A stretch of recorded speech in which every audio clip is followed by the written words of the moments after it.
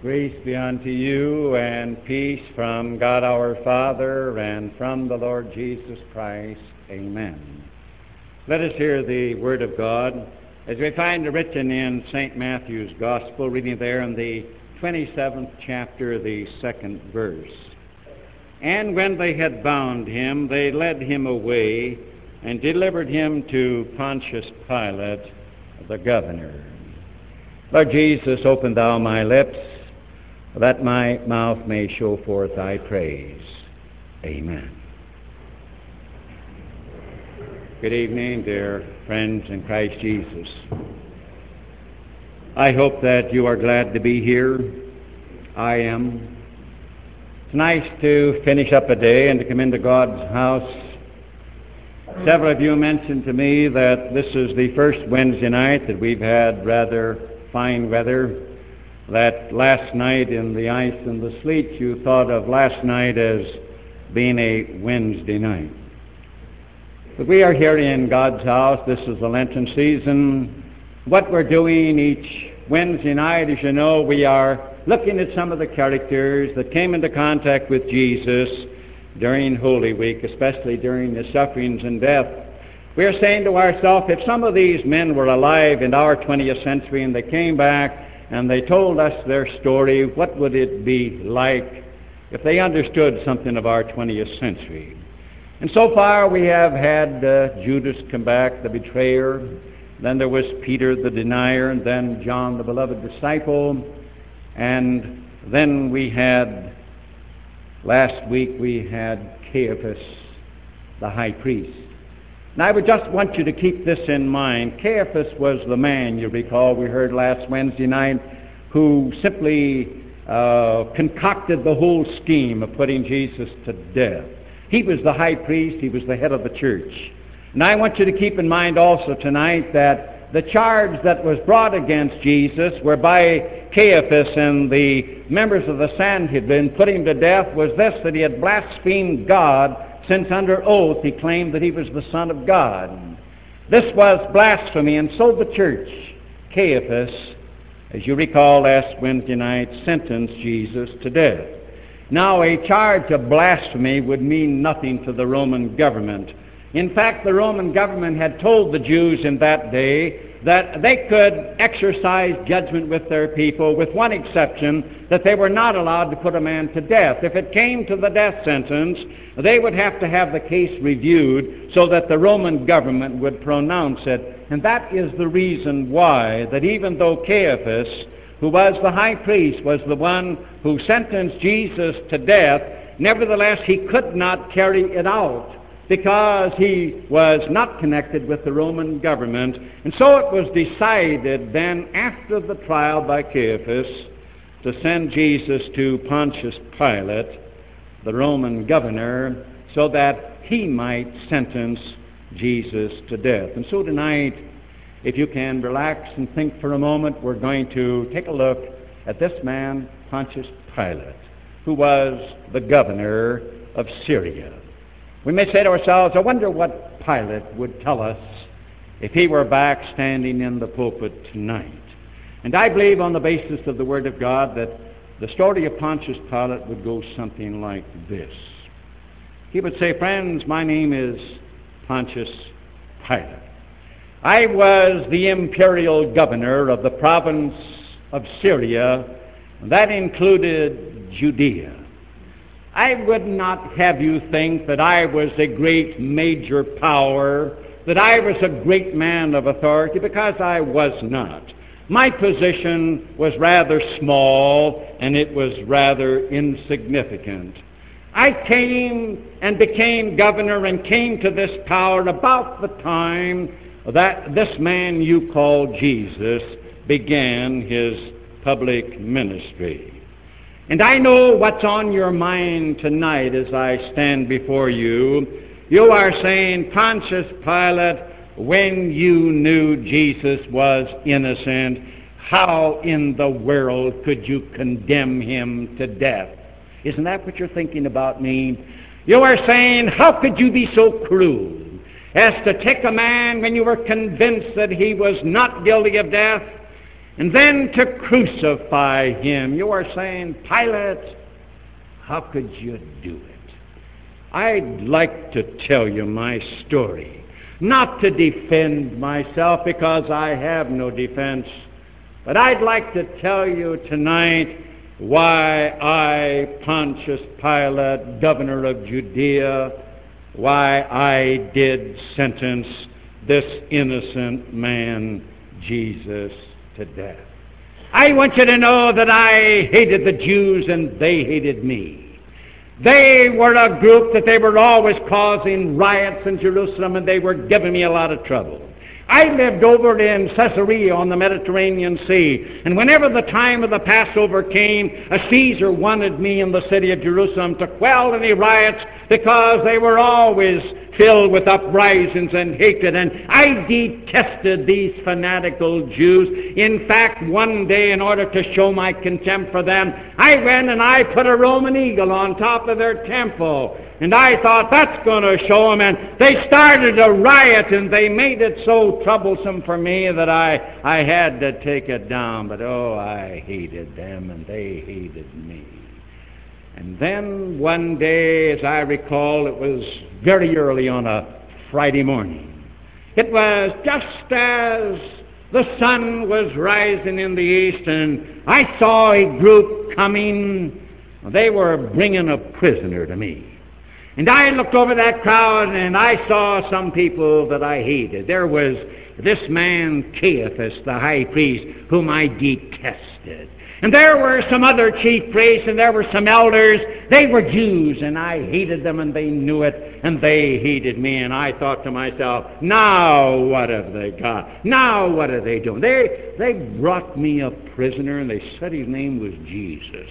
And I looked at him. I had never seen him before. There was something majestic about him. He looked at me, and I looked at him, and I wonder just now, what did they have against him? So I took him into my praetorium, my palace, and I told them to come in, but they said, no, we can't come in because it's the time of the Passover. We dare not step foot inside of a Gentile palace. So, you see, I hated them. They were so careful where they were going to walk, and they brought me this man who didn't look like a criminal. And so I left this man, Jesus, inside, and I walked out, and I looked over them, and I said, all right, Caiaphas and the rest of you, what's the charge you've got against this man? Come on and tell me. And I said, why don't you take him and try him according to your law? And then one of those chief priests said, we by our law can't put a man to death.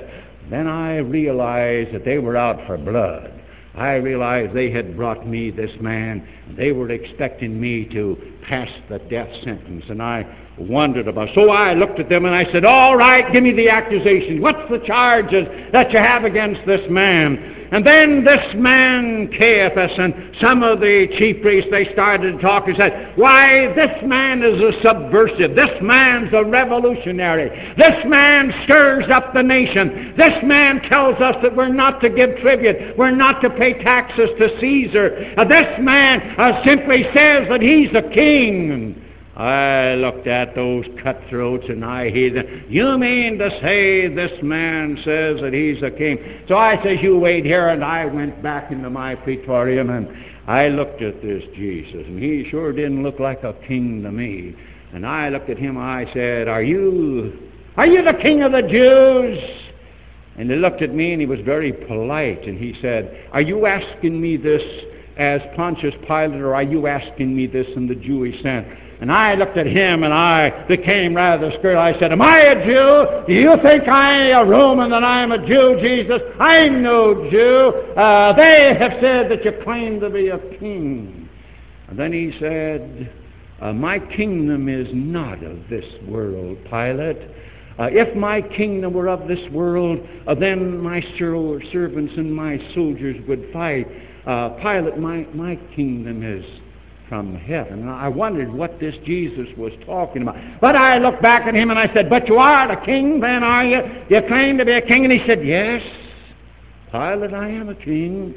For this cause came I into the world, that I should bear witness of the truth. And Pilate, every one that is of the truth, hears my voice, and he started talking about truth, and I looked at him, and I thought, what is truth, Jesus? Who knows what truth is? Everybody's guessing. Nobody knows what truth is. We live and we die. We don't know what truth is. But you know, there was something about him. There was something that bothered me. He looked straight at me, and I was a little fearful. I went back out, and here was this man, Caiaphas, and the chief priest, and I said, I find no fault in this man. This man's innocent. Now what I want you to do, you Jews, you take him, and you try him by your law, and you take care of him. And then this man, Caiaphas, that I detested, he told them to start shouting. He said, this man, he perverts the nation. This man's a seditionist. Why, this man, he perverts all Judea, beginning up in Galilee to this place. And I thought, oh, Galilee. I'll show these cutthroats they're not going to get me to condemn this innocent man. They may think that I'm afraid of them, the mob, but I'm not going to do it. When I heard Galilee, I thought, that gives me an idea.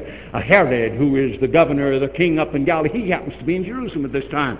He and I have had a falling out, and he doesn't think much of me, and I don't think much of him. But maybe it make him feel good if I sent this Jesus. And I said, is this Jesus from up in Galilee? And they said, yeah. I said, all right, soldiers. And I called them. I said, you take him to Herod. Just so you may know, this was the Herod that beheaded John the Baptist. He was a cutthroat from the word go. His father was the one, you remember the story down in Bethlehem when they killed the little boys. It was his father that did that. So I thought, well, I'm getting rid of this case. So I told my soldiers, take him to Herod. Herod has the jurisdiction in Galilee. Let's see what he's going to say. I thought I was pretty smart. I thought, well, these Jews, they think they're going to take advantage of me, and I'm going to put an innocent man to death. I'll show them, and they hate me, and I hate them. I'm not going to put this Jesus to death, and I'll let Herod go. So I sat down, and I relaxed, and I thought, well, that's a good way to get rid of that. And you know, it wasn't very long before I saw him coming back. And I wondered, and I said to my soldier who had charge, I said, what happened? He said, why, this prisoner, Jesus, didn't say a word in front of Herod. Herod wanted him to do some kind of a miracle, and Herod wanted him to say something, and he didn't say a word. And then my soldier told me, he said, Herod put a gorgeous robe on him, and he made fun of him, and he laughed at him, and that he called himself a king. But Jesus, he says, never said a word, and Herod said, take him back to Pilate. Well, you know, that made me feel kind of good at that Herod, who was my enemy, that he sent him back to me, that he recognized my authority. And so I thought, now what am I going to do for these cutthroats? This man's innocent. This man is not an insurrectionist. This man is not a seducer. He's not one that's overthrown the government. Now, what'll I do? Then I had a good brain throb, and I remembered that each time at the Passover feast it was my custom to release a prisoner to them, and they reminded me of that. So I thought, I'll get the better of you cutthroats, oh, you fanatical Jews, that you want me to put this man to death. So I told my soldiers, get me the worst criminal we have. And they said, well, Pontius Pilate, that would be Barabbas, that murderer, you know, that when you locked him up, this man that had killed, and this man that everybody was afraid of, and how the Jews were so glad you locked him up.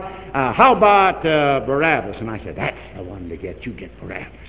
So they brought Barabbas out, and we, of course, had him bound. And so I told them, put Barabbas over here. And then I took Jesus and I stood him over here. And then I looked out at that bunch of cutthroats and I said, now, you know, it's my custom at the feast of the Passover to release one of the prisoners, and I've got two up here. And I thought there would be no doubt. I thought, Caiaphas, here's where I'm going to get the best of you. I know these people are what they're going to do. They'd never call for Barabbas. But you know, that cutthroat Caiaphas and those chief priests that began to mumble, ask for Barabbas, ask for Barabbas. Don't forget, ask for Barabbas. When I said, which of the two do you want me to release? You know, that mob yelled, give us Barabbas. Oh, I thought, now what am I going to do? Then I walked over and I said, well, what should I do with Jesus? And they said, crucify him! Crucify him! And I know those dirty cutthroats were out for blood. Now what am I going to do? Just about that time, my wife, your Bible doesn't tell her name, but her name was Procula. She came to me and she says, Pontius, I've had some horrible dreams about this man. And because I have, I'm afraid for you. You watch out what you don't you have anything to do with him. You watch what you do with this Jesus. I've had some miserable moments and dreams. And then I'm a superstitious Roman, and believe you me, I got rather nervous about them. So now what am I going to do? Now how am I going to... I'm not going to let this bunch of cutthroats make me put this man Jesus to death when I know that he's innocent. They're not going to frighten me, but they yell, crucify him! Crucify him! I thought, no.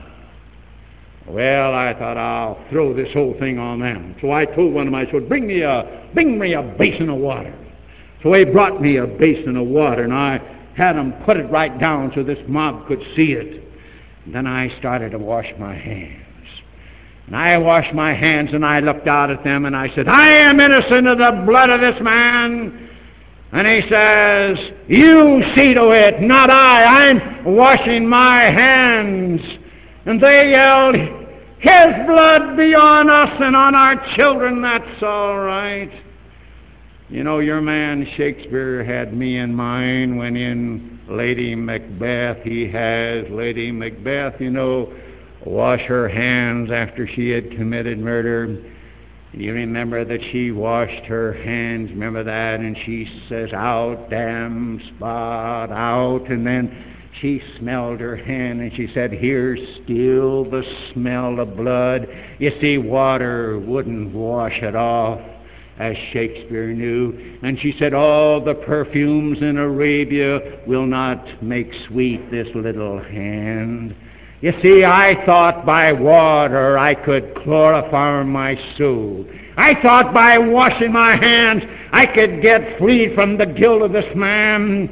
You see, you know something better than a bowl of water. You know something about a fountain of blood, don't you? You in your 20th century, you sing a song, there's a fountain filled with blood drawn from Emmanuel's veins. And sinners plunge beneath that flood, lose all their guilty stain. But I thought I could do it with water. You can't wash the blood of a man off with water. And then when they said, we don't care, let his blood be on us and on our children, crucify him, crucify him. And I thought, now what am I going to do? You asked Pontius Pilate, how could you do it? Well, I'm trying to tell you my story. Oh, I'm not defending myself. You want to know how I could put an innocent man to death? Well, let me tell you, I tried everything. I didn't want to put him to death, and then I thought, well, now I'll let him suffer a little, and maybe if I just punish him a little bit and I don't go all the way, maybe that'll satisfy these fanatical, bloodthirsty Jews. So I said, I'm going to scourge him. Let me tell you a little bit about scourging. We Romans like to scourge people. Usually we had a rod, and then we had 3 leather straps on the one rod. And on the end of each leather strap we had a lead thong all filled with points. So that whenever you would hit a man, it would give 3 stripes on his back, and the thongs would cut into the flesh. If you gave him 13 of those, there were 39 stripes, and that was one less than 40. And I said, scourge him. So they brought him out, this Jesus. We buried his back, and I told my soldier, go ahead. And he started in 1 and 2 and 3 and 4 and 5 and 6 and 7 and 8 and 9 and 10 and 11 and 12 and 13. You should have seen his back. He was bleeding. All the flesh was gouged. And I thought, those dirty fanatics, if they want blood, maybe that'll satisfy. Then my soldiers, they took some thorns and they pleated it into a crown. They put a crown on his head, and they took a reed and they hit him on the head, and then they put a robe on him, and they spit on him, and they laughed at him, and they bowed. I presented him, and I said, "Behold your man." "That enough? You fanatics, you want blood. Isn't that enough?" And they yelled, "Crucify him! Crucify him!" And I said, "Why? What evil has he done?" And they said, "He should die by our law because he makes himself the Son of God." See, they got back to this blasphemy. Well, that frightened me. He makes himself the Son of God. What am I doing? I just scourged this man, the Son of God. If he's the Son of God, I took him back into my praetorium to talk to him alone. I said, "Who are you? Who are you, Jesus? Where'd you come from?" He didn't answer me. Of course, that made me angry, and I said, "Listen, I'm Pontius Pilate, Jesus. Don't you know I've got the power to release you and the power to put you to death?" The thing that amazed me, he never showed fear. When the mob outside was still crying, "Crucify him! Crucify him!" didn't frighten him at all. He was quiet. And he looked at me and he said, "The reason you've got power, Pontius Pilate, is because you got it from heaven. If it weren't for God, you wouldn't have any power to put me to death at all." And I was more determined then that I was going to let him go. I want you to know, you may say, "Pilate, how can I want you to know I'm not defending I want you to know I tried." So I went out and I made up my mind that I was going to release him. I was going to call the 10th Legion and they'd see to it that everything was all right, no one would harm me. So I went out, and there was that man Caiaphas, that high priest that I detested, but he knew my weakness. So he looked up at me and he said, "Anyone that lets this man go isn't Caesar's friend.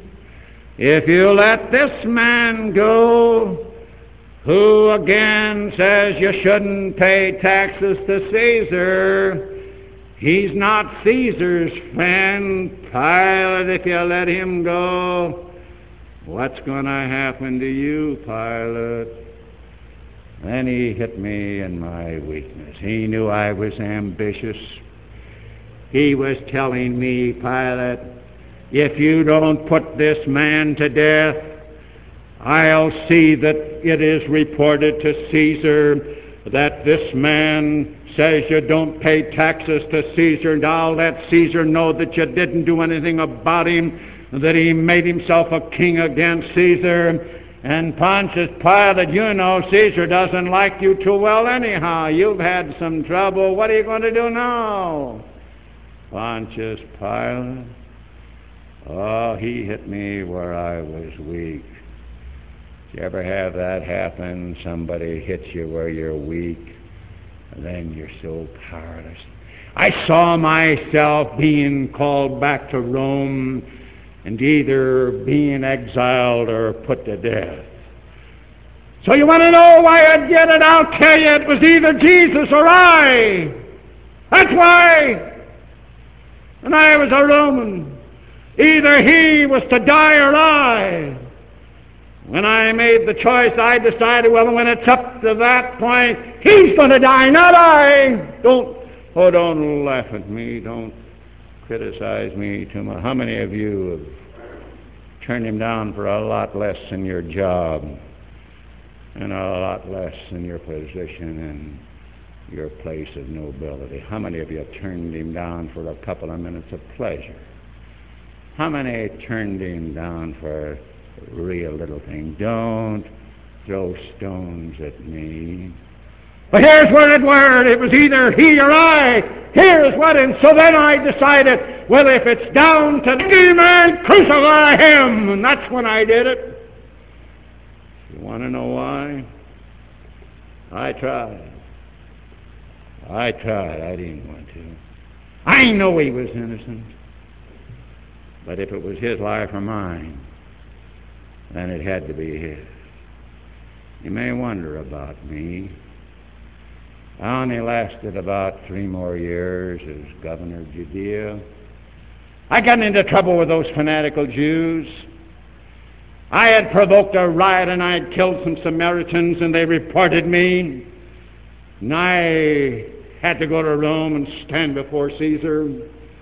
And your tradition tells you that Caesar banished me to the island of Gaul. There I was in exile, alone.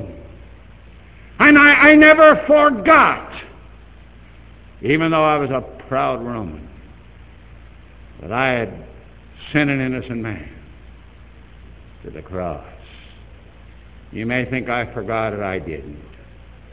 You may call me a moral coward, and I was. Then one day I stood and I realized what I had done. Tried to chlorify my soul with water, when you know it can only be done by the blood of Jesus Christ. And I came to that place in life where there was nothing left. So I drew my dagger. No one was around. And I thought there's only one thing to do. And I took my dagger and I put it in my stomach and I twisted it. Oh.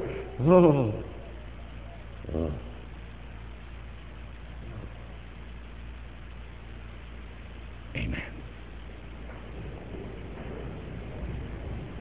The peace of God, which passeth all human understanding, keep and unite your hearts and minds in Christ Jesus unto life everlasting.